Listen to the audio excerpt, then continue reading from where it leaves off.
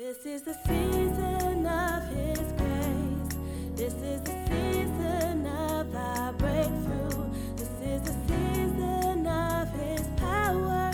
This is the season where His love shines through at Pentecostal Tabernacle, restoring broken love. I'm actually gonna probably just in sharing the word, I'll end up probably sharing a little bit of my life so you can get to know me. Because I know sometimes it's actually really hard. When you're meeting someone for the first time, you probably spend the first 5 to 10 minutes just trying to figure out like their MO and who they are and if you like their personality or not. You know, people kind of size each other up that way. And so it's kind of hard because when you're meeting someone for the first time, you're actually trying to like just figure it all out and gather your senses and all of those things. And so sometimes it's nice to give a little introduction of kind of like, this is who I am and this is what I do. But I think that from sharing the word, that there'll be enough testimony that you'll, really know my heart. So I'd actually rather just go right to the book of Acts. I am going to teach on prayer today, but I'm going to teach on prayer from a little bit of a different context. From the context of understanding biblically that when prayer is discussed and when prayer is addressed, and even the very precedents, the first time that Jesus taught on prayer, it was from the understanding of the place of struggle. And oftentimes, especially because I work a lot with missions organizations that are working with unreached people groups.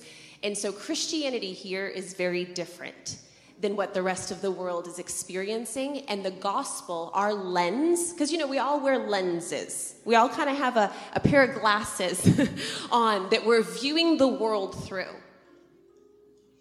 Some of those lenses, some of us really do have a lens of optimism. For me, everything is right down the road, takes 5 minutes, and I'm going to get it done quick. Even if it's a 5-hour project and it's going to take me 6 hours to drive there. My language is always, it's easy, I can do it, I'm going to get it done. And my husband is there in my life to give me reality checks of going, Bethany, that to-do list, you can't even accomplish that in a month, forget a day. So we all have lenses, right? But oftentimes in our American culture, the view that we're even viewing the gospel, the lens that we're viewing the gospel through is from one where we actually despise the place of suffering. We despise weakness. And we've almost made it our life's ambition to go to any measure to avoid that. That's almost like our high calling is to avoid difficulty, avoid struggle. And in some ways, we've even come to view the gospel as if I'm really in God's will or if I'm really in obedience, then I won't suffer. But if you even look at the words of Jesus as saying that no servant is greater than his master. And if you look at the life of Jesus on the earth, it was filled with hardship.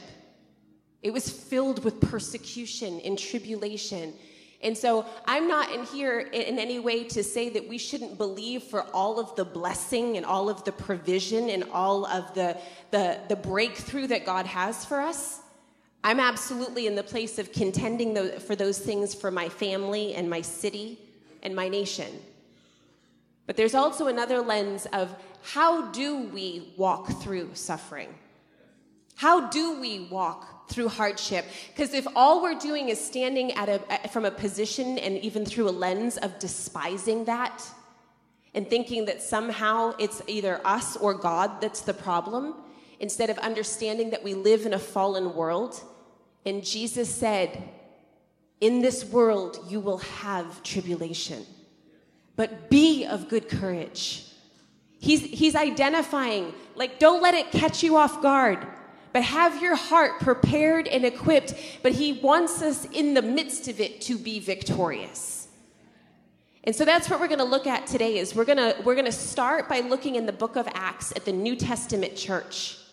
Because how many of you guys know with the birthing of the New Testament church, they weren't without trial and difficulty. They had the most outstanding historical outpourings of the Holy Spirit. cities being touched and saved. How many of us have seen 3,000 saved in a day? How many of us have seen 5,000 added in a day? How many of us can it be said of us that literally fear came upon all of those in the city because of the authority and the weight of God's presence? That was Book of Acts, but Book of Acts was not without trial and difficulty and imprisonment and persecution. And so we have to embrace an understanding of it's not one or the other, but becoming victorious in the midst of the struggles of this life.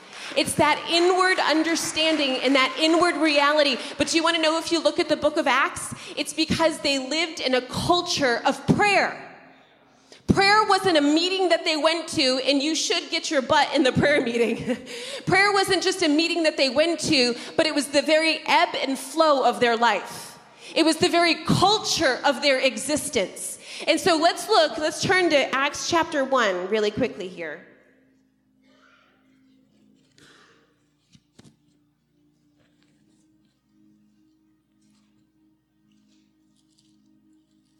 I'm going to do very quickly, I'm going to give us like an overview of the book of Acts, so don't get scared. Don't think I'm going to go verse by verse. They're all like, oh boy, I didn't pack a snack. She goes, book of Acts in a day. No, I'm going to give you a broad, sweeping overview here of the book of Acts. But we find in Acts chapter 1, this is the story that we all know, that they were gathered together in one place. Acts chapter 1, verse 8, let's start there. But then you shall receive power when the Holy Spirit shall come upon you, and you shall be my witnesses. You shall be witnesses to me in Jerusalem, in all of Judea, in Samaria, and to the ends of the earth. If you jump down to verse 12, we find, then they returned to Jerusalem from the mount called Olivet, which is near Jerusalem, a Sabbath day journey. And when they had all entered, they went up to the upper room where they were staying, Peter, James, John, and Andrew, Philip and Thomas, Bartholomew and Matthew, James the son of Alphaeus, and Simon the Zealot, and Judas the son of James. These all continued with one accord in prayer and supplication with the women and Mary, the mother of Jesus, with his brothers. So we find that they're all in one accord in prayer, making supplication. They're there together in this place, and they're gathered together in a house. They're gathered together in smallness, in insignificance. It didn't look mighty. It didn't look strong. In all honesty, they were probably very disillusioned with what had just taken place. Their Messiah, who they thought had come to bring salvation, had just been crucified, they felt abandoned. There was a place of going, what's next? And here they are together, gathered in the upper room. And we find as they're gathered together, if you jump to chapter 2, verse 2, actually, we'll start in verse 1. And when the day of Pentecost had fully come, they were all in one accord in one place. And suddenly there came the sound from heaven as of a mighty rushing wind, and it filled the whole house where they were sitting.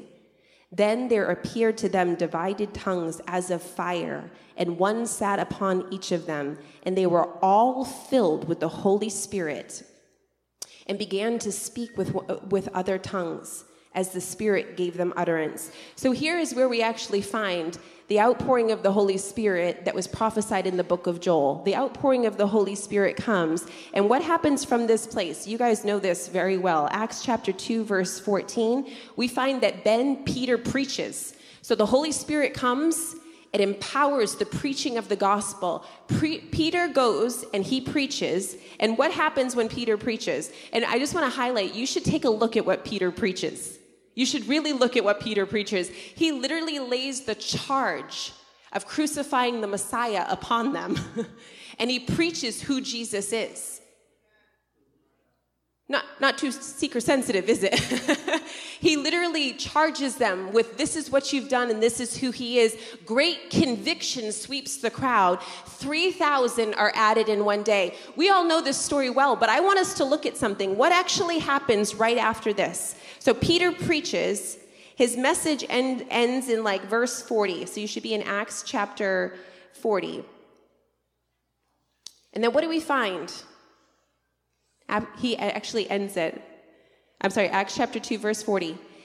And with many other words, he testified and exhorted them, saying, "Be saved, this perverse generation." Then those who gladly received this word were baptized. And that day there were 3,000 souls that were added to them. So I just want you to pause there. 3,000 souls are added. So oftentimes we know the reality of praying for something or praying into something until the breakthrough comes, right? How many of us have done 40 days fasts? We go hard, we go after Jesus, and then it's almost like once we're done with that, we go back to business as usual, life as usual, and our gluttony self, right? We fast media for 40 days thinking, I'm going to get a hold of God. I'm going to seek the face of God. After that 40 days, we go back to business as usual. How many of you guys have prayed for something to take place or even prayed in an anticipation for something? You go hard after it. God answers prayer. And there's a part where you're kind of like, well, that job's done. I'm good.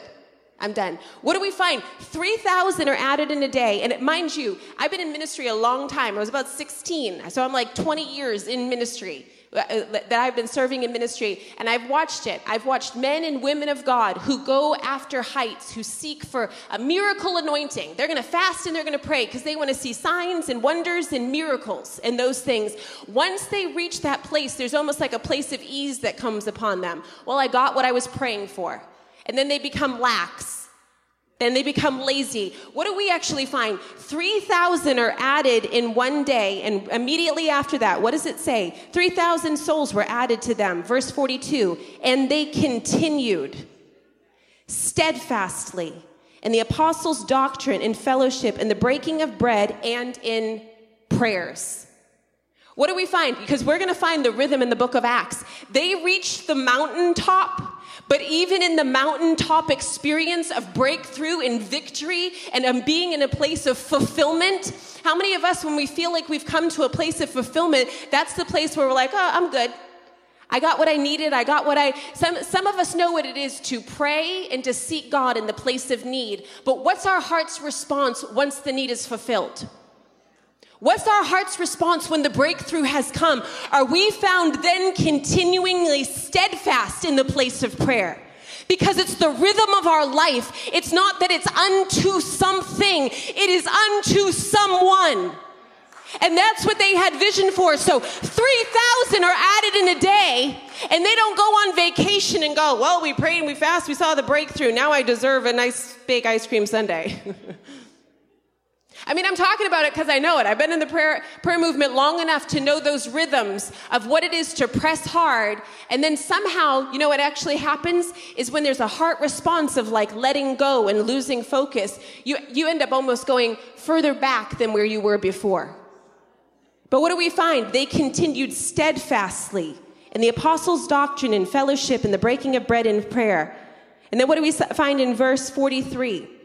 Then fear came upon every soul, and many wonders and signs were done through the apostles. So it didn't stop with the 3,000. They didn't reach their mountaintop experience and stop, but then they continued steadfastly. Signs, wonders, and miracles were released. And they were done through the apostles. Now all who believed were together and had all things in common. And they sold their possessions and goods and divided them amongst them all as anyone had need. So, continuing daily with one accord in the temple. What were they doing in the temple? They were praying in the temple. This is the rhythm of the book of Acts. And breaking bread from house to house, they ate their food with gladness and simplicity of heart, praising God and having favor with all people. And the Lord added to the church daily those who were being saved. Let's go on. We find chapter 3, we find Peter and John on their way to the temple to pray. And this is where we find the story of the gentleman that asked for money. They said, silver and gold have I none. Guess they weren't too rich.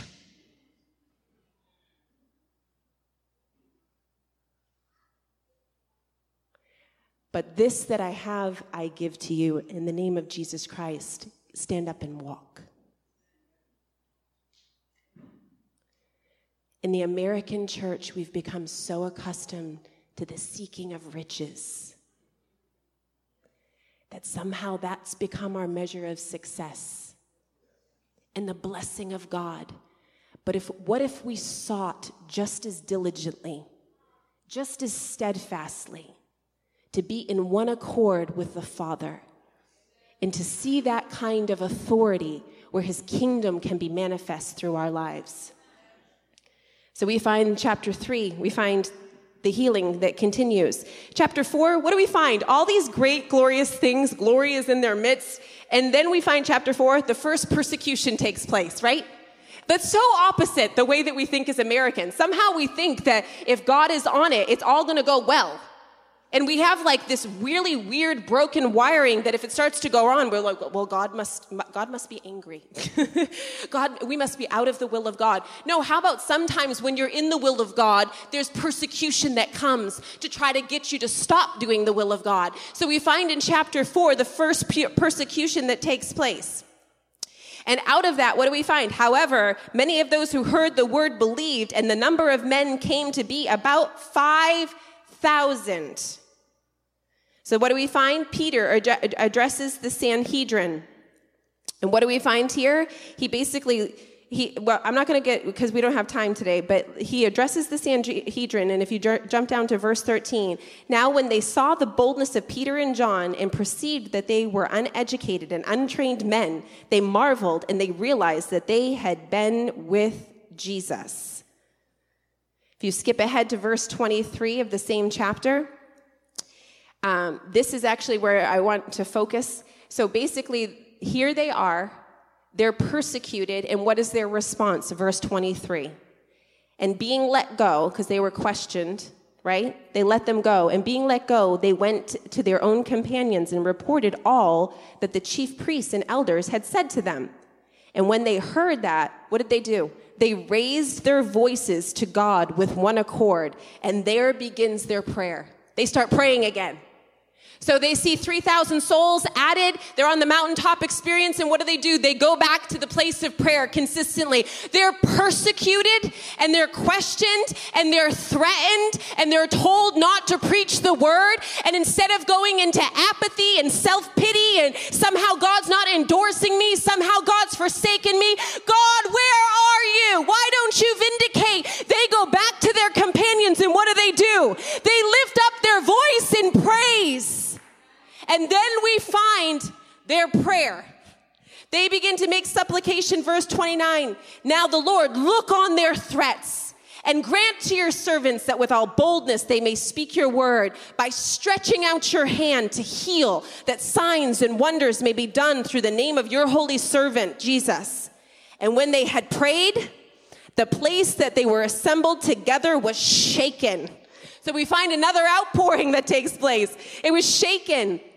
And they were all filled with the Holy Spirit, and they spoke the word of God with boldness. What do we see here? We see they're persecuted, but it doesn't cause them to shrink back. It doesn't cause them to give way to timidity and fear.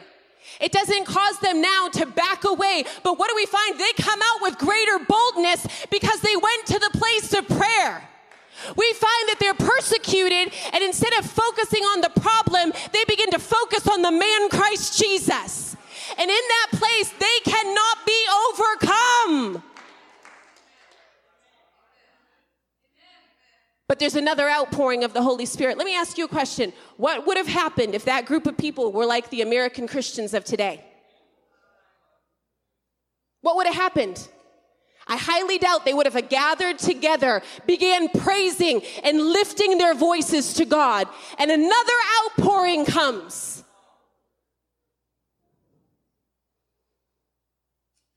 But instead, they had seen the life of Jesus, didn't they? They saw that it was one filled with hardship and difficulty, but yet he continually drew away to be with the Father.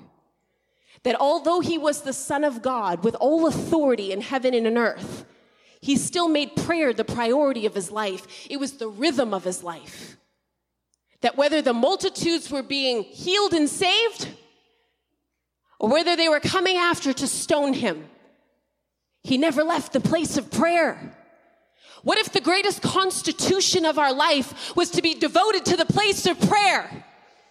What would our life begin to look like? What would our spiritual health begin to look like? What would our family begin to look like? What would our church begin to look like if we said the one goal, the one aim of my life is I am vehemently devoted to the place of prayer?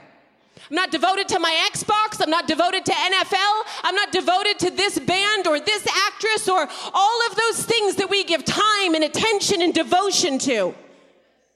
But instead, I'm vehemently devoted to the place of prayer. Always returning. I don't care what you did last night. I don't care what you did last week. Guess what? All he wants you to do is present yourself before him. Most of us are so busy looking at our life thinking, well, when I get over this addiction, when I get over this problem, when I stop cussing, when I stop, then my prayer life is going to explode. No. Get your face in the face of Jesus. And I can guarantee all of those little things are just going to fall to the wayside. It might take a month. It might take 6 months. It might take a year. But you know what the Word of God says? It says, present yourself before me. That means with all of your mess, with all of your discouragement, with all of the hardship, with all of the suffering, just present it. Just give it. Just stand before him and say, here I am. In my mess, in my discouragement. Okay, you guys have to understand, there's places of disillusionment. You have to know, Peter, that there's places of kind of going, this isn't how I thought it was going to go. Thought the Messiah was coming, he was crucified. You know, there's that inward turmoil. How many of us can identify? I don't care what your outward circumstances are today. I don't care how good it looks. I don't care how much you have. I don't care how little you have. Every single person on the face of the earth has that place of inward turmoil. There's a place of brokenness. There's a place of agony. You know, I'll be very honest with you. With us and our family right now, we're going on 3 years now of fighting an illness with our son.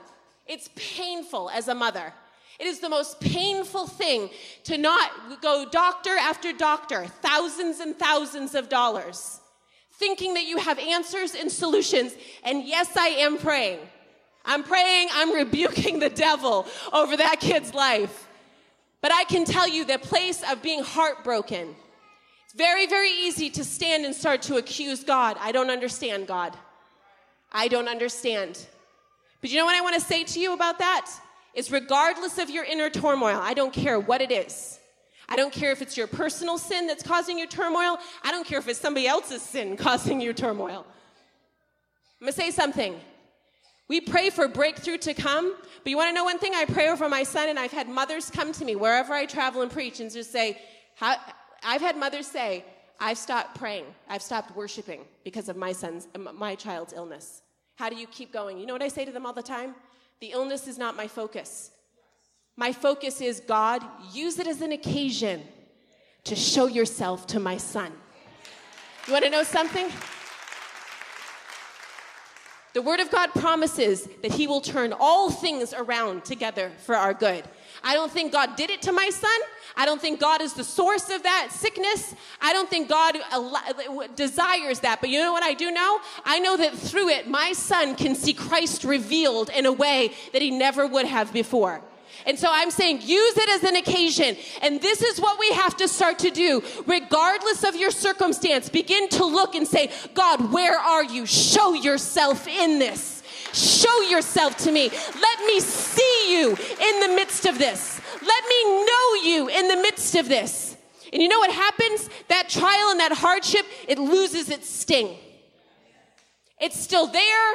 It's still painful, but the sting of it is gone, because you know what? We're not giving it the praise and the adoration and the attention. It no longer has the power to rob us.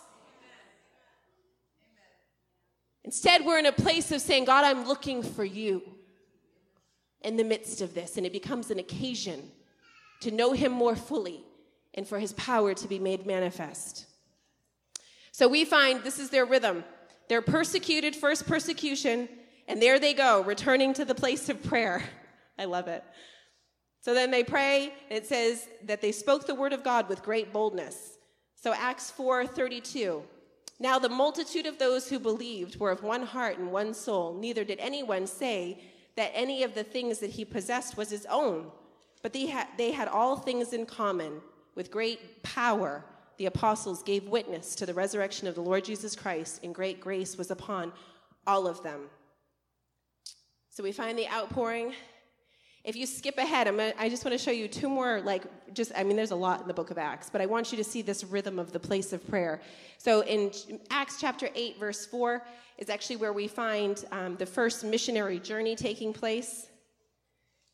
Acts chapter 12. I love this so much. Acts chapter 12. This is the 5th persecution. Okay. It's still continuing, isn't it? Their persecution. Now, about that time, Herod the king stretched out his hand to harass some from the church. Then he killed James, the brother of John, with a sword. So we find that they're being martyred. And because he saw that it pleased the Jews, he proceeded further to seize Peter also.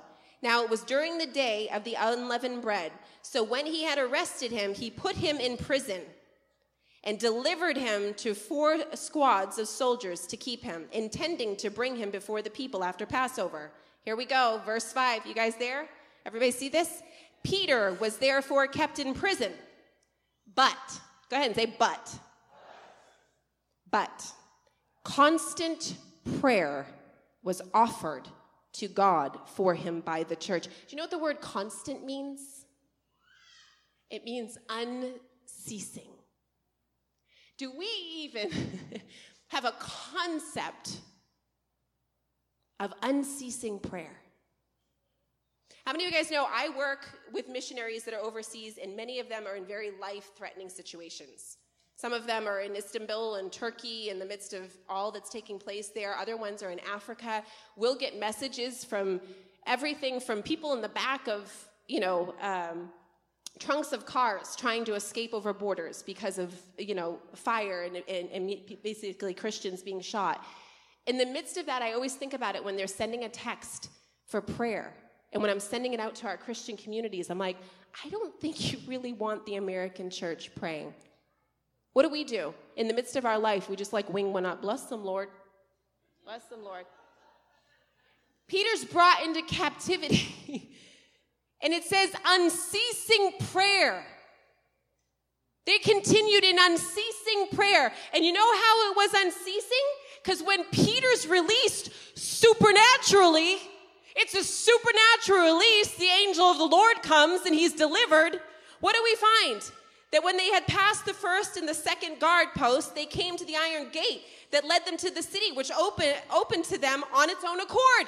The gate just opens. Supernaturally opens, because there's a church that is constantly praying. And it releases the supernatural. The dude is delivered from prison. Most of us would sit back, the Lord, if it's the Lord's will. If it's the Lord's will. What? What does that mean, if it's the Lord's will? We kind of live in this passive mentality of kind of if God wants him free from prison, he'll do it with or without me. Well, what do we find here in the book of Acts? We actually find that it's in partnership with the praying church. And how do you know this? Because the gate opens for him. They went out and they went down one street, and immediately the angel departed from him. And when Peter had come to himself, he said, now I know for certain that the Lord has sent this angel and has delivered me from the hand of Herod and from the expectation of the Jewish people. You guys are going to find this. So when he had considered this, he came to the house of Mary, the mother of John, whose surname was Mark, where many were gathered together praying. There they are praying again. I mean, are you getting a vision of the early church in the book of Acts? Nothing can stop them from praying. They just keep going back to the place of prayer. How many of us, we join the prayer meeting when it's a good day? We join the prayer meeting when our emotions are up and we've gone 2 to 3 days without sinning. We've gone to the prayer meeting when we're feeling good about ourselves and we're in faith. Instead of basically saying, regardless of how I feel, regardless of my circumstance, regardless of what's going on around me or even how I feel internally, I'm going to the place of prayer. That is my commitment. That is my resolve. And how many of you guys know prayer changes things out there? We're going to look at that in Daniel chapter 10. But you know what I'm going to say to you? Prayer changes things inside of you. Because what is prayer? Prayer is basically it's an exchange between heaven and earth. It's you positioning yourself, giving time and attention of saying, speak to me. I'm listening. I'm opening your word and I'm going to pray your word back to you. And you know what that does? It begins to change your emotional makeup. I'm dealing with so many young people that between antidepressants and anti-anxiety and even women like me with young children that have never been on medication but are now with small children saying, I can't cope, I can't do it. And more people being medicated. I am not knocking medication, but what I will say to you is get your heart, get your soul in the place of prayer. Stay on your medication and watch as something changes on the inside. That might be something emotional, but that also might be something chemical. Those chemicals begin to align themselves in the presence of God because it's in His presence that there is healing. All things come into order and come into alignment in His presence. If you need order and alignment in your marriage, don't look at your spouse for what they're going to change. Get yourself in the place of prayer. Get your eyes on Jesus and off of the other person. And you watch something, He's going to change you. Even if the circumstance never changes, He's going to change you. He's going to make you victorious in the midst of hardship. He's going to make it so that regardless of what's happening around you, that you're walking and living in breakthrough on the inside. See, that's the key. Most of us, our American culture is so focused on what we see, right? All the appearances, how it looks. I mean, you just turn on your TV. Everything's extreme home makeover. You know, like everything's all like curb appeal. Make it look. And mind you, I like to decorate. I like a nice house. I like home decor. I'm into it. But the problem is as a people, we forget about the inward place. That we don't need to be so concerned about putting in all of our hours to make our home and our life and our yard and all of the appearances look good, while inwardly our soul is perishing. How many of us are tending all of the outward things so that they're beautiful and flourishing, but yet inwardly we're starving our spirit man? That should be the place that we're most concerned about, is the place of cultivating a heart before Him, and that happens in the place of prayer. So what do we find? What do you get from the book of Acts? You understand it's their rhythm. It's the rhythm of their life. They don't depart from the place of prayer. It's their response to success, and it's their response to defeat.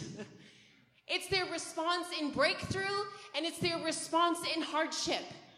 It's the continual response because their life is centered around the place of prayer. I'm going to just give you guys two parables very quickly. If you'll turn to Luke chapter 11.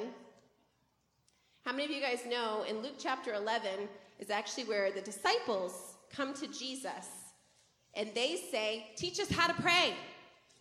So mind you, if they're asking Jesus, teach us how to pray, we should definitely pay attention to Jesus' instruction on prayer, right? How many of you guys know, here's the disciples, they're walking with Jesus, they can ask Him anything. They can ask Him, how do I get free from sin? They can ask Him, teach me how to heal the sick. Teach me your secrets.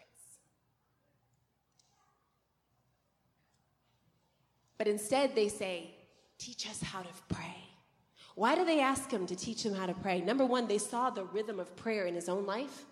But number two, I'm going to say this to you. Prayer is the key. If you're struggling with issues of holiness, just get in the place of prayer. No, honestly, I'm all for self-discipline, try to, control habits, all of that. But there's some people that have an emotional vice. Some people, it's just straight up demonic activity. But you want to know something? Those things in our lives, if we'll just be in the place of prayer, it's going to change. Our heart is going to change. Our perspective is going to change. If you get into the place of prayer, your desires are going to change. Your very emotional makeup is going to change. That's why in John chapter 15, when he talks about I and you and me, anything you ask in my name, it will be done for you. Why is that? Because we're in one accord. You know what it is? It's because whatever we ask is actually his will and his desire, because we've come into union with him. So we're not just asking amiss and asking afar off. It's because our heart is coming to one accord.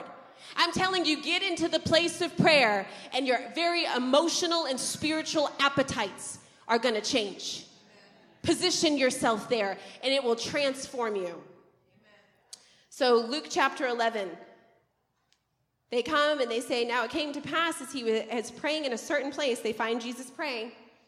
And when he ceased, that one of his disciples said to him, Lord, teach us to pray, as John also taught his disciples. So he said to them, when you pray, I'm going to go over this quickly. You can unpack this for a whole day. I'm actually trying to get to the parable after it. When you pray, our Father in heaven, how do you like this? He's saying, number one, focus on the Father in heaven.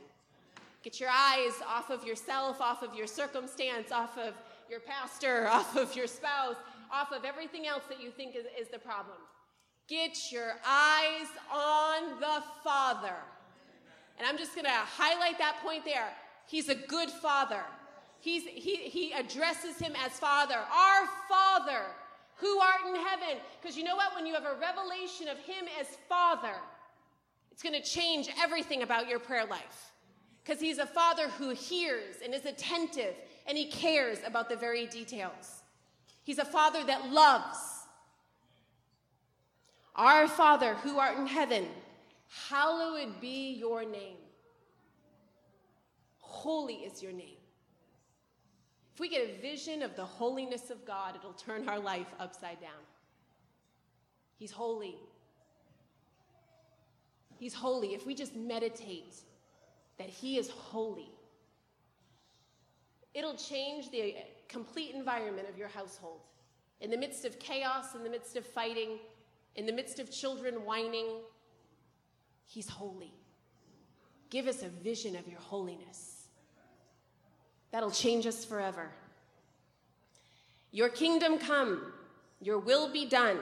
This is where he begins to say, your kingdom come, your will be done on earth as it is in heaven. Talk about getting a vision of what's happening in heaven and what is the kingdom of heaven. And that is what he's intended to establish in the earthen realm. And who does he establish that through? Through us. Give us this day our daily bread and forgive us our sins. We should never, ever, in the place of prayer, move past or hastily beyond the place of repentance of sins. For as we forgive everyone who is indebted us, the place of forgiving others is the key sometimes to break through for ourselves. And do not lead us into temptation, but deliver us from the evil one. And what does Jesus go on to say? I want you to pay close attention to this. He gives them a model for when you come to the place of prayer. And I would encourage you, if you're struggling in your prayer life, don't go for like an hour. Don't be like, oh, I got to pray every morning. Start with just 5 minutes in the morning. Just start small. Just start somewhere. Just 5 minutes. Just start there. I guarantee after those 5 minutes, as you do that faithfully, your heart is going to long and desire more. Instead of you being like, oh, I can't do this, it's going to be I need more time. You're going to find yourself lingering 30. You're going to find yourself lingering an hour. But start with it. If you're saying, I don't know what to pray and I don't know how to pray, you open up Luke 11 and just begin to read the Our Father. Not read through it fast. Find them in the words. Most of us, our prayer life is suffering because we don't know how to find him in the words. And what does that mean? We just don't go through reading scripture. We say, God, reveal yourself to me through this phrase. How many of us are encountering him through the word? That's really what it's intended to do, not just to read and study, and I read all of Romans, but in those words, encountering him and coming to know him more fully. So here's Jesus' first teaching on prayer, and this is what he has to say. And he said to them, which of you shall have a friend and go to him at midnight and say to him, friend, lend me 3 loaves, for a friend of mine has come to me on his journey, and I have nothing to set before him. And he will answer from within and say, do not trouble me, for the door is now shut, and my children are with me in bed. I cannot rise to give it to you. Okay, we're just going to pause right here and make sure we all understand what's happening in this parable. The guy that's going at midnight to knock on the door, he doesn't need bread for himself. He's not in need of bread. Someone came to him and said, I need bread. And he realized, I don't have bread. And what did he do? He got up from his bed. He got up from his comfort. He got up from the warmth of his house. And he went to a friend's house, basically saying, someone came to me. They needed bread. I don't got it. Now I'm coming to you.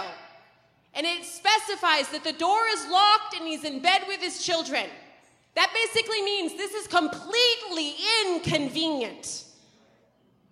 Not convenient at all. And he's literally saying, I don't have bread to give. You know what I'm going to say to you first and foremost? That is the position of the church. We have a world that needs bread. And we don't have bread to give. There's only one place to get that bread. And it's by going and knocking on the door of heaven. And mind you, this parable in and of itself, it's saying at midnight. Do you know what that means? It means it's at an inconvenient time. It doesn't happen on your timetable. It speaks to that place of apathy. It speaks to that place. How many times in the Word of God are we instructed to watch and stay awake? Because it speaks to spiritual slumber of those that are asleep. How many of us, I know even for myself, there's seasons in my life that I begin to say, I am spiritually asleep. Like my senses, my awareness, my spirit, I am not alive and I am not active. How do you know? How do you know that you're awake? Because you're hungry. Anybody that's alive has appetite and hunger. You need food to feed you. If you're in a place that you're not hungry for him, it's because you're not awake and you need to wake up. And that's precisely what happened is at midnight, he gets a knock saying, I need bread. And you know what he could have said? Go away. I am sleeping. Go away. It is uncomfortable for me. Go away. I don't want to be inconvenienced. How many of us, our lives revolve around the issue of convenience? If it's convenient for me. Many of us, the issue of convenience is an issue of idolatry. Because we have made the issue of convenience an idol and something that we serve. It goes back to that, what I started with as far as that issue of suffering, that we despise it. If suffering is involved, then I want no part of it. I'm doing everything in my power to avoid it. But what do we find? He gets up at midnight, and he goes and he knocks on the door of the house. So verse 8 says, I say to you, though he will not rise and give to him because he is his friend, yet because of his persistence, he will rise and give him as many as he needs. So I say to you, ask, and it will be given to you. Seek, and you will find. Knock, and it will be open to you. This is what I want to say to you. Why is Jesus teaching the Our Father and then immediately going into a parable on persistence? He's equipping their heart, saying if you're going to set your heart on the journey to pray, if you're going to become a person of prayer, you have to be equipped with this understanding. It's the fundamental, foundational understanding of perseverance. He's saying that when you knock and you don't get the answer, don't stop knocking. He's saying it's a spiritual principle that if you don't understand it, you'll stop praying. He's saying don't despise the place of delay. He's saying be equipped in your heart that it takes perseverance. Perseverance usually is not something that we like or we value or we seek after. But he is saying this is the fundamental understanding. Equip your heart with the reality and the understanding of perseverance. How many of us, we pray one time, it doesn't happen. Okay, God's not in that. Come on, the issue of delay is huge when you look in the Word of God. When you look at men and women of God. See, we're really good at looking at people's mountaintop experiences, all the heroes, all the great things, all the extraordinary supernatural breakthrough. You know, we live there going, I want that. Well, start looking at their journey and start looking how long it took. You know, oftentimes we look at Daniel in the Bible and we think of him as that young, you know, ruddy, handsome, whatever, Daniel. We forget the dude was like 85 years old when he's praying and he's laying hold of the promises of God for the release of his people. That is a long stinking time. How many of you guys read Daniel chapter 10? Daniel sets his heart to pray. The answer does not come. He's praying 21 days. Finally, the angel of the Lord breaks through. And what does he say? He says, from the first day you set your face to seek me, I was sent.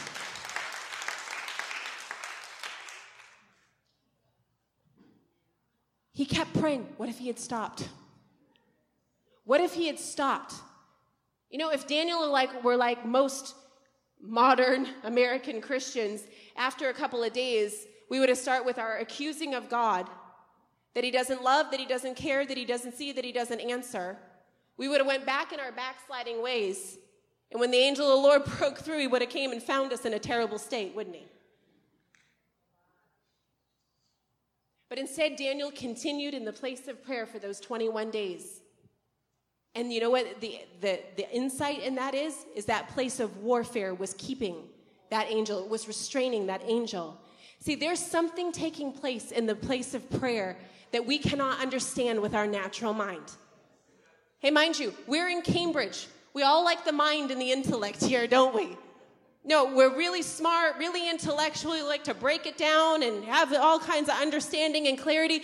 But there is something about the place of prayer that the mind of man can never understand, because it's the realm of the supernatural.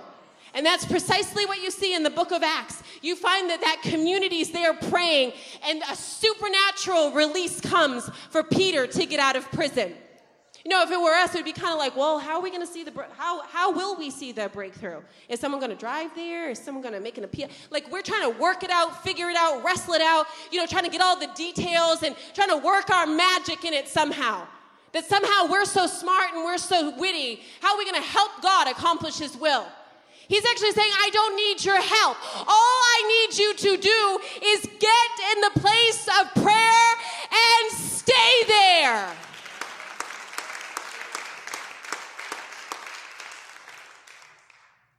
Mind you, I'm not disregarding works. I'm not disregarding the preaching of the gospel. We find that in the book of Acts. They prayed, then they preached. They prayed, they saw signs and wonders. They prayed, I'm not saying that it ends in prayer, but you know what I'm going to say? Is it begins in prayer, it stays in prayer, and then we go back to prayer. That's the rhythm that we find in the book of Acts. And when you look at, I want you to understand this, and I want you to get this in your heart. That when Jesus is giving his instruction, he gives the Our Father, and then he gives a parable on persistence. There's a reason. If prayer was easy, and if it came without struggle, he would not have wanted to equip their heart that way. It's the primary and the fundamental understanding of the place of prayer is equip your heart to be persistent. Do not misunderstand the ways of God. And you know what happens is we begin to, in the natural, we use our natural thinking. We use all of our carnal understanding to try to interpret what's taking place. Instead of simply saying, God, I don't understand your ways. I frankly don't get you sometimes. But you know what? I don't have to. Come on, you're going to find that you're able to pray longer distances for years and years and years without relenting, without ceasing, when you let go of the need to understand. Just let go of that. Instead of, I don't understand why, and how come it's taking 2 years, and I've prayed over my son, and all of that, I don't have to understand. You are sovereign and I trust you, and nothing is going to move me from the place of prayer. Turn to Luke chapter 18.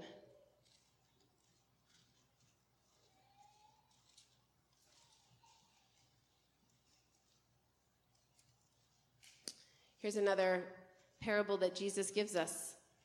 We're going to find the same language here. Then he spoke a parable to them that men always ought to pray and not lose heart, saying, there was in a certain city a judge who did not fear God nor regard man. Now there was a widow in that city, and she came to him, saying, get justice for me and for my adversary.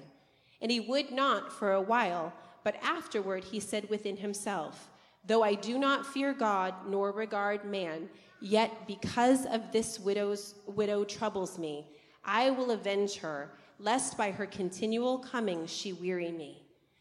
Then the Lord said, hear what the unjust judge said. And shall God not avenge his own elect who cry out day and night? Say day and night. Day and night. To him, though he bears long with them. I tell you that he will avenge them speedily. Nevertheless, when the Son of Man comes, will he really find faith on the earth? Do you see what Jesus is saying here? He's linking faith on the earth. And will he find faith on the earth to the question of day and night prayer? Of will you be found in that constant, unrelenting posture of prayer? Because the issue of will he find faith on the earth is the question of will he find a praying people? Because in the place of prayer, faith is cultivated. In the place of prayer, faith is increased. In the place of prayer, your faith grows. And outside of the place of prayer, our faith diminishes. But let's just look here at this parable. I know a lot of people get a little hung up, kind of like, unjust judge, but God is just. And it seems like in this parable right here, he is solely trying to teach us the principle of prayer from the posture of the widow. From the posture of the hardship, the difficulty, the angst, the pain, the struggle, and what he has called us to do and the position that he's called us to take. So what do we find here? He said, chapter 18, then he spoke a parable to them that men always ought to pray and not lose heart. So we find in the certain city there was a judge who did not fear God. And then we have the widow as far as that she had an adversary. And he would not for a while, but afterwards he said within himself, though I do not fear God nor regard man, yet because this widow troubles me, I will avenge her, lest by her continual coming she wearies me. Then the Lord said, hear what the unjust judge said, and shall God not avenge his own elect who cry out day and night? The language of cry out literally means with shouts of joy or pain. You know what this really speaks to? I can remember one night I was in a prayer meeting and I actually heard this verse. I could hear it internally about those that cry out to me day and night. And I realized in the language that he's saying, when you actually study it in the Greek, it is talking about the place of turmoil. Crying out does not sound like a pretty thing. It's not saying those that make supplication or make a petition or those that read through their prayer and fulfill their 5-minute devotional. He's actually talking about the place of struggle. He's actually talking about those who cry out to me day and night. He's actually addressing that place of pain. He's actually addressing, and the actual word in the Greek means audible. There's an audible crying out that's taking place. It's something that you can hear. There's something of anguish. There's something of turmoil that's taking place there. And all of the language throughout this parable and the previous parable speaks to that place of there is an understanding of struggle, that we are not without struggle, but it's equipping our hearts of saying, in the place of struggle, continue in prayer. That even when you don't see the answer, continue in prayer. And then what do we find specifically here? He's saying, when the Son of Man comes, will he find faith on the earth? What does that say? That if we don't continue in prayer, he will not find faith. It's saying that if we don't continue in prayer, that we will not be found as people of faith in the earth. But it's the place of partnering with him.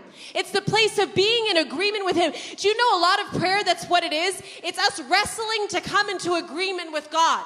It's us wrestling to find the will of God, the purpose of God for our heart and our mind and our emotions to come into agreement and come into alignment with him. Most of us despise the place of prayer because we're so locked in with our own perceptions and our own desires. We want what we want, when we want it, how we want it, on our time frame. As opposed to the place of yieldedness. Prayer requires us to continually come to the place of saying, we're at your mercy. That's what we find with the widow here. She was at the mercy of the judge. Completely thrown upon his mercy. And so she lived in that place of staying before him until. I want you to say, until. That has to be the resolve of our life. Until the breakthrough comes. Until we see that take place. And you know what? That could be in very temporary things that sometimes we're saying until. But I want to challenge you when it closes this parable by saying, when the Son of Man comes, will he find faith on the earth? I want to challenge you to make your until being until the Son of Man comes. I'm praying and I'm seeking. I'm staying in the position and the posture. And I will be, as both of these parables use the language of in perseverance. Perseverance. We've all just got done watching the Olympics.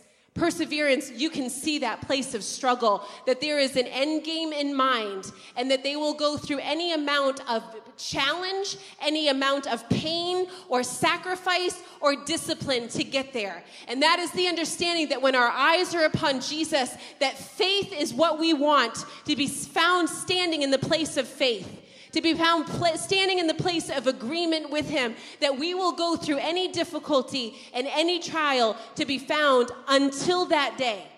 That we would be found in the place of prayer until the Son of Man comes. That he would find faith on the earth. This issue of prayer and faith is so interconnected. I'm going to say two things to you. Number one, if you're lacking prayer, if you're lacking faith, cultivate a life of prayer, because faith is going to increase. And when we're in that place of lacking faith, oftentimes it's prayer itself that and I'm trying to address it this way, is I understand that oftentimes we stay away from prayer when we don't have faith, because we're discouraged. I know what it is to be heartsick. I know what it is to look at certain things and say, I've said all of I can say. I've prayed all I know how to pray. I texted my husband the other night. I was like, I actually have something new from the Word, a new way that I'm going to start praying for our son's name is Abraham. And I said, I have it like a new angle, because I felt like I prayed the same thing over and over. I'm like, it's not moving. But I said to him, I got something out of this one parable, and I'm going to start addressing it this way. I'm going to stand in the place, and hear me, it's not about the verbiage. It's not about the language. I'm not saying God's looking for a formula, but there is something about, for me, in the place of my heart being renewed in faith, of going, I'm going to pick this up again. I'm going to pick it up, and I'm going to keep picking it up. You know what I'm going to say to you is that any area in your life that you feel hopeless over, that's an indication that the enemy, that's the enemy. It's a stronghold of the enemy. Because you want to know that regardless of the circumstance, regardless of the difficulty, regardless of what it looks like, when we have the perspective of God, we're filled with hope. Any place that you're lacking possibility today, instead of looking and going, you know what, God, all things are possible. It's hard, but I'm in faith. Any place that you're lacking that expectation that God is going to move, if that's lacking, it's an indication that it's a stronghold of the enemy that's come to make you hopeless so that you will not continue in the place of prayer. You know what we're going to do? We're just going to pray into some of those things right now. If you're here today and you know that there's a place of hopelessness inside of you, that there's something that you do not have faith concerning it. You don't have expectation for breakthrough. We're not actually closing the service. I'm just going to ask you to stand to your feet right where you are, and we're going to pray over that circumstance specifically, but we're going to pray over you that you're impregnated with hope today. Hope is a testimony of the Spirit of God. It's a witness of the Spirit of God. He wants us living with hope concerning all circumstances. I don't care if it's an issue that there's been an adulterous affair. I don't care if it's an issue of a child with a disease. I don't care if it's an issue of a job. I don't care if you don't see any way out of it. He wants to fill you with hope concerning it. And it's amazing how it can change in a moment. There was a situation just the other day, and I talked to my husband about it, and I was looking at it and obviously praying about it from every angle, but I just thought, I don't see a solution. It was one of those things where I'm like, my back is up against the wall, completely up against the wall.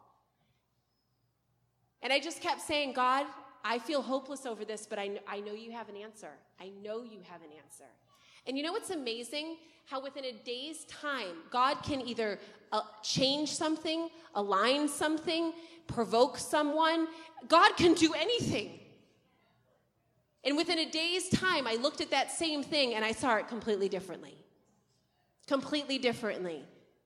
And I'm not saying I understand how it's all going to happen, but I have hope concerning it. And that's what God desires, is he desires for us to live with the hope and the expectation.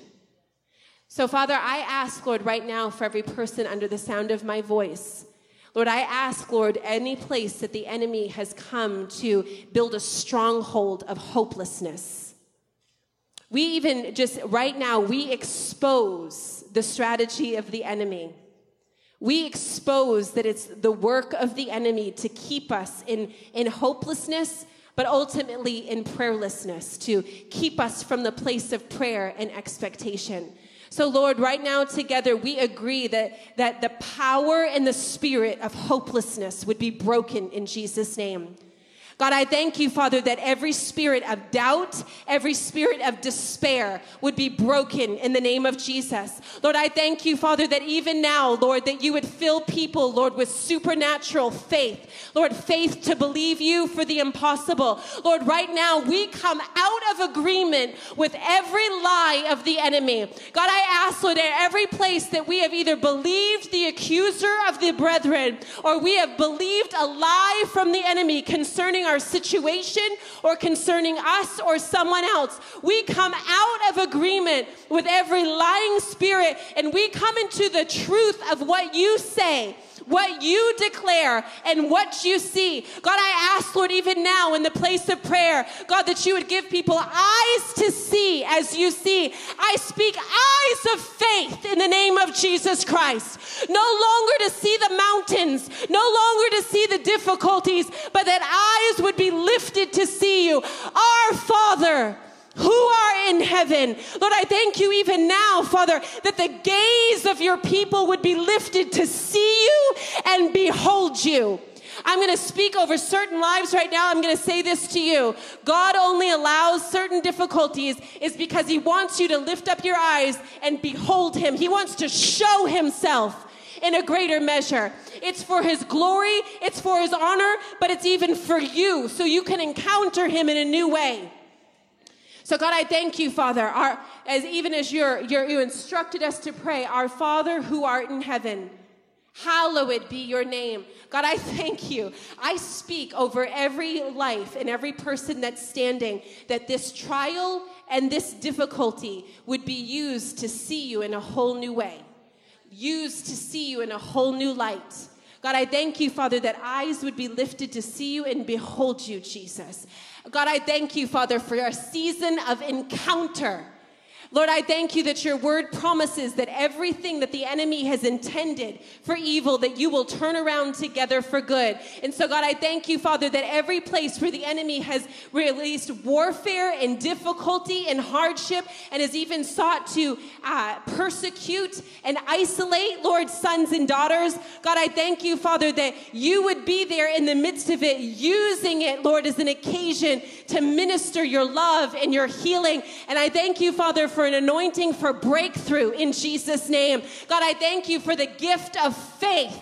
Lord, that your sons and daughters would live in the realm of possibility, Father. Thank you, Jesus.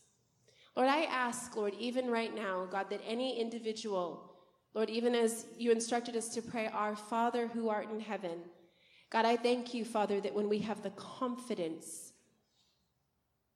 of a good Father who cares, a good Father that sees. God, I ask, Lord, even right now, God, that any place that there is a false image or a false understanding of who you are, God, that those lenses would be removed, and God, that we could see you rightly. And God, I thank you, Father, that that is the place where we can trust you, because we see you as loving. We see you as attentive to our needs. Thank you, Jesus. Thank you.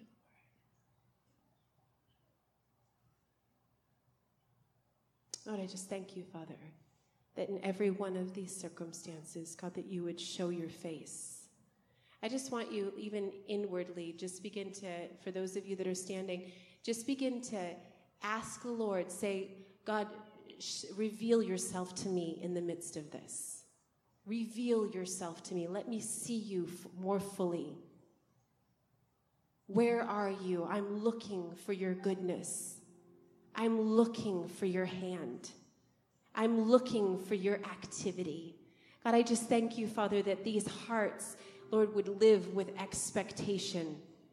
The expectation, Lord, of what it is, Lord, you desire to do and how you desire to show yourself, Father. Thank you, Jesus. I'm just going to have us actually close with one last passage of scripture here in Matthew 17.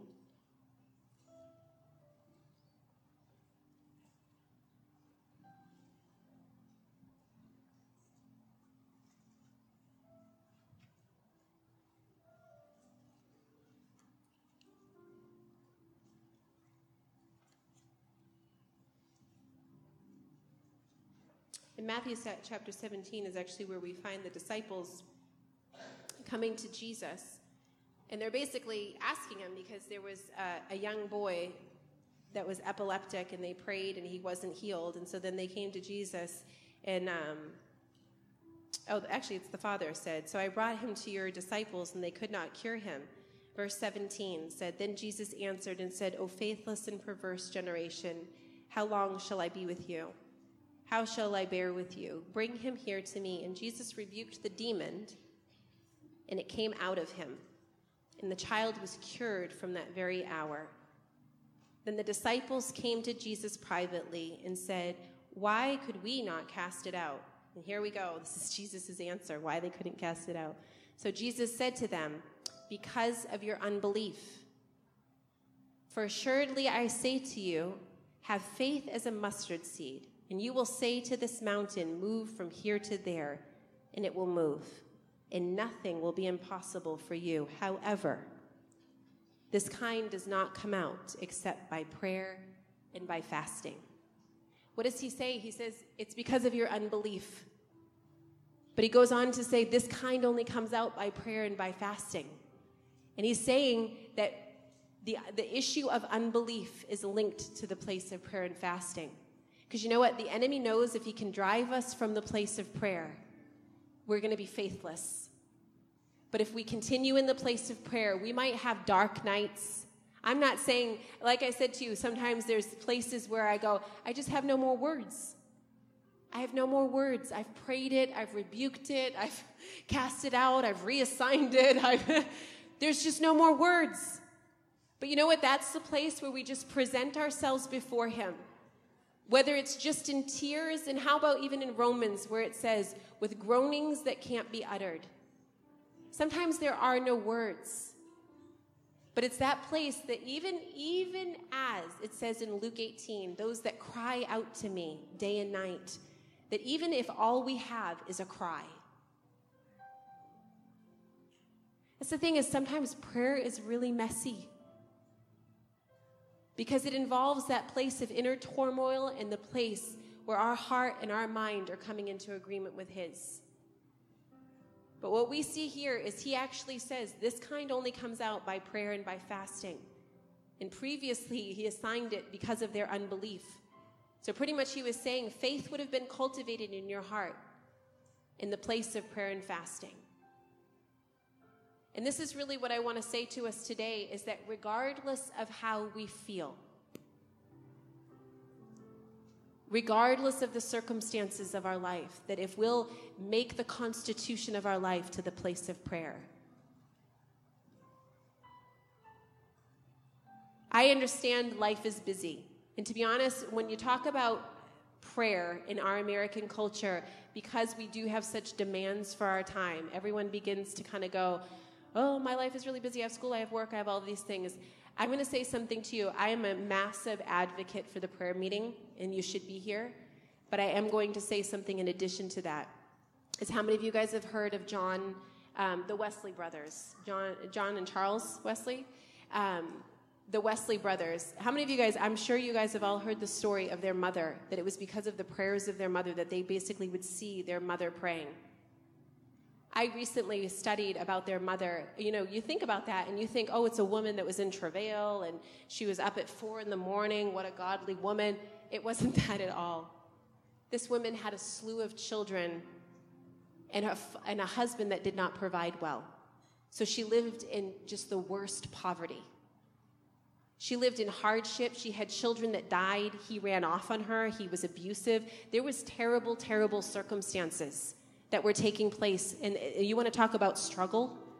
You want to talk about hardship and difficulty? But you want to know what it was said of her? Is that in the midst of it, that she literally would just put her apron over her head and begin to cry out to God. You know what that says? It says in the midst of your life. In the midst of the chaos, in the midst of the hardship, that it doesn't all have to stop and it doesn't have to be assigned to an hour in a holy place. Do you want to know this? When we're talking about the place of prayer, for some of us as moms, it doesn't look like hours. Before I was a mom and before I was married, I would spend 6 hours in the prayer room, and it was divine, studying Hebrew and Greek. Now I'm lucky if I get 6 minutes of silence without someone talking to me and someone at me. But you know what I'm going to say to you? For us as moms, you know what that looks like? It looks like sometimes when we're doing the dishes, what is the meditation of our heart? It looks like what's coming out of your mouth and speaking over your family. Because sometimes instead of being in the place of nobody picks up their mess and nobody appreciates me, and sometimes what you need to start doing is instead just praying out loud over your family. I break the power and the spirit of complaining over this household. We're not going to be people that complain. We're going to be people that rejoice. And now we're just going to pray and thank God for all of the... you start leading your family in a prayer meeting. For some of you as men, when you're going, I don't have time to pray, I don't have hours in a prayer room, you know what it looks like? It looks like your commute to work, instead of zoning out on some radio station or daffing out on something else, it looks like filling that space with earbuds and worship music. It's called cultivating the inward place of our life. That if you want a prayer, I'm going to say this to you, even if you're not there today, but if you want a prayer life, you will find any vacant moment. You know, God bless my husband. We have a really, really busy life. But in the midst of it, I'll see him out there mowing the lawn. He's got his earbuds on. He's listening to a teaching. I'll see him sometimes when he's the one doing the dishes. He's got his little iPad up there scrolling, finding his worship music, and he's filling it all through the house on the Bluetooth. He'll find his pockets and his windows. And it amazes me sometimes. I'll go in to kiss him goodnight with the glow of his iPad, and it's just scripture that he's just reading and meditating over. But you want to know, all of us have those choices of the moments of our life. In the moments. And that's what I want to ask you today. In the moments, what are you filling your moments with? Are they with prayer? Because if we can fill our moments with prayer, you're going to end up finding it's a lot easier to get yourself to the prayer meeting midweek. But when you're not filling those moments with prayer, the corporate prayer becomes a struggle because it's not our inward reality. I can remember one day I was whining and complaining. I had to fly out to Colorado and teach for 3 days. I homeschool, and I'm on several boards and missions organizations, and I was having my little pity party of going, I have so many responsibilities. I have so much to do. I'm always behind. I can never get ahead. I was having my little pity party and going, and now I have to go train missionaries to go plant prayer rooms in unreached. I'm thinking, what a wreck is this? I'm going unprepared, and to be honest with you, I was angry. I couldn't find a solution. I know I need to be homeschooling. I know I need to be all of these things, and I was angry. And as I stood there complaining to the Lord, there's two things he convicted to my heart. Is number one, it's a privilege. Instead of me finding all of the things in my life that are difficult and hard, begin to look for what the privilege is. But number two, you know what he said to me? Worship me in your moments. That's all I'm asking for. And it changes everything. In the moments, if you'll cultivate a life of prayer in the moments, it's going to change the overall bent of your heart, in your perspective, in your entire day. And what do we find? Faith is cultivated in that place. Faith is increased. You're going to become unstoppable. Unstoppable. When prayer is guarded and preserved and cultivated and grown in our lives. I just want to say to you today, regardless of what you're called to, you could be called to be a doctor, you could be called to law and medicine or the music industry. I am going to say to you today, if you question what the call of God is on your life, or if you even know what the call of God is on your life, I'm going to say first and foremost, your call is to the place of prayer.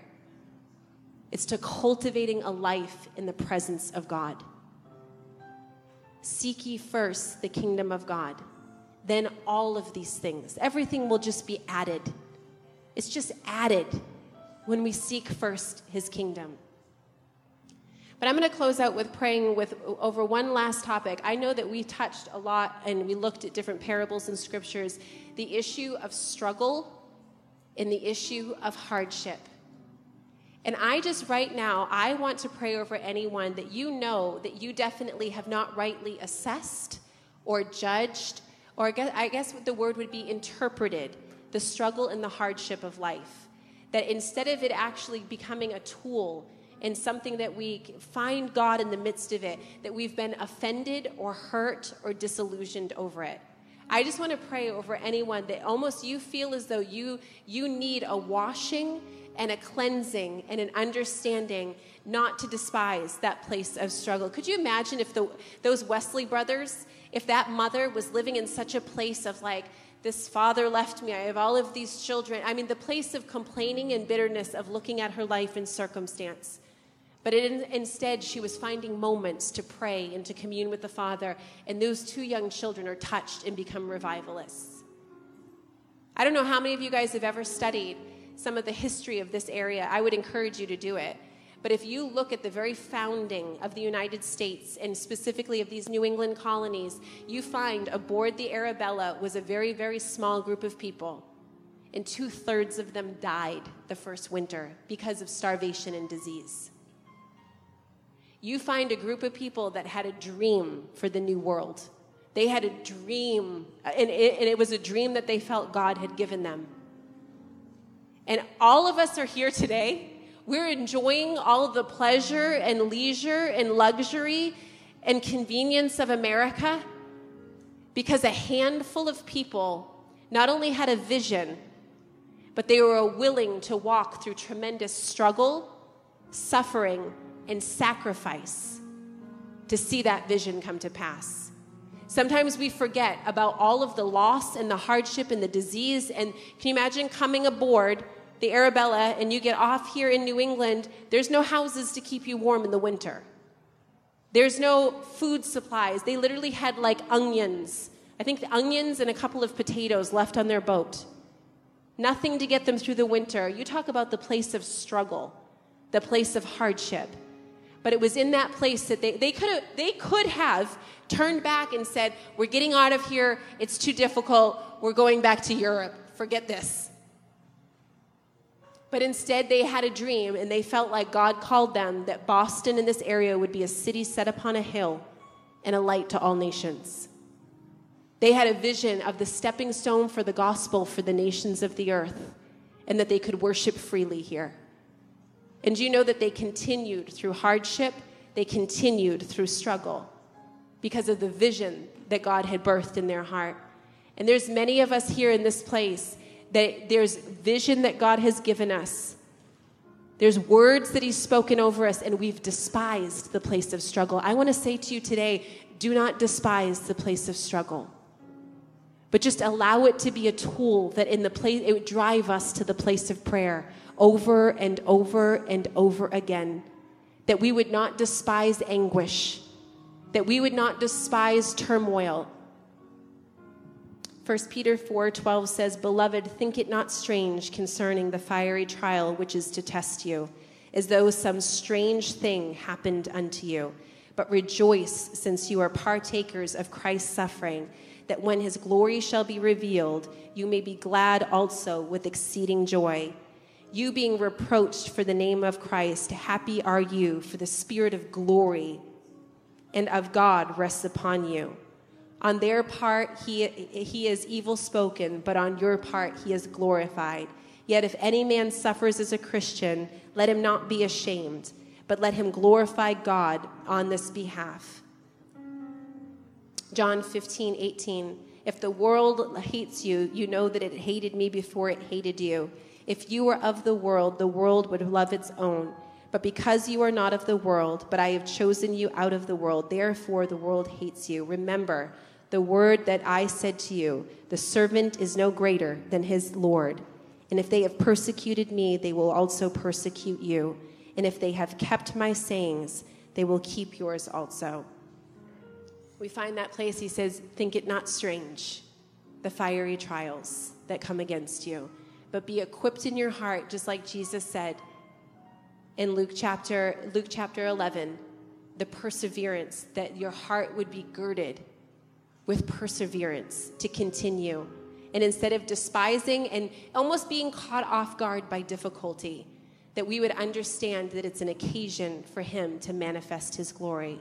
If there's anybody here today that needs prayer, that wants prayer, that has anything specific that you just want someone, I'm sure there's an altar ministry team, but I just want to specifically pray over that point. If you'll just stand to your feet, and then, do you have an altar ministry team? Do you guys? Yeah. And we'll pray over anybody. If there's anybody here under the sound of my voice that the issue, you almost know that you need to look at suffering and look at pain differently instead of despising it, instead of avoiding it, but in that place of allowing him to be glorified in it and looking for him in the midst of it. God, I just thank you, Father, that, Lord, these sons and daughters that are here today, Father, God, I thank you for those under the sound of my voice, God, that even today, Father, would be a redefining day for them, Lord, that instead of avoiding or even despising the place of hardship and difficulty, Lord, that we would find you in the midst of it, Father.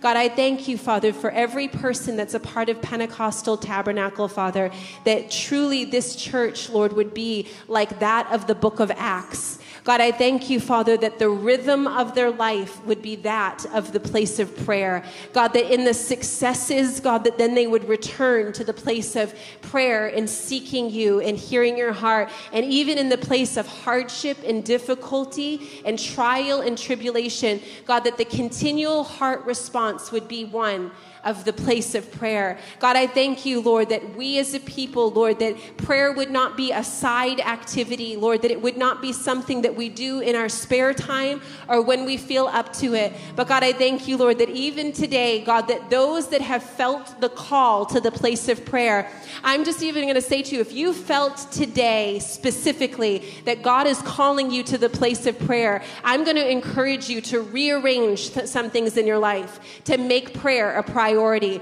to begin to develop even different patterns and rhythms in your life. God, I thank you, Lord, that even as you spoke to me, Lord, to worship you in my moments. God, I thank you, Father, that even today, God, that there would be mental and emotional cycles that are broken, Father. God, I ask, Lord, that those that may be addicted to complaining, that those that even may be addicted to fault finding, God, I thank you, Father, that in that place, your Holy Spirit would convict them. And Lord, that they would begin, Lord, instead of using their mouth to speak the negative or to speak about the hardships, God, that they would begin to declare your word and prophesy over their circumstances. God, I thank you, Father, that you would use their mouth, Lord, to release the purposes of God, Lord, not only in their own lives, but Lord, in their families and Lord, in the lives of those around them. God, I thank you, Father, that you would use them, Lord, with an anointing, God, to speak and declare the word of God, to speak and declare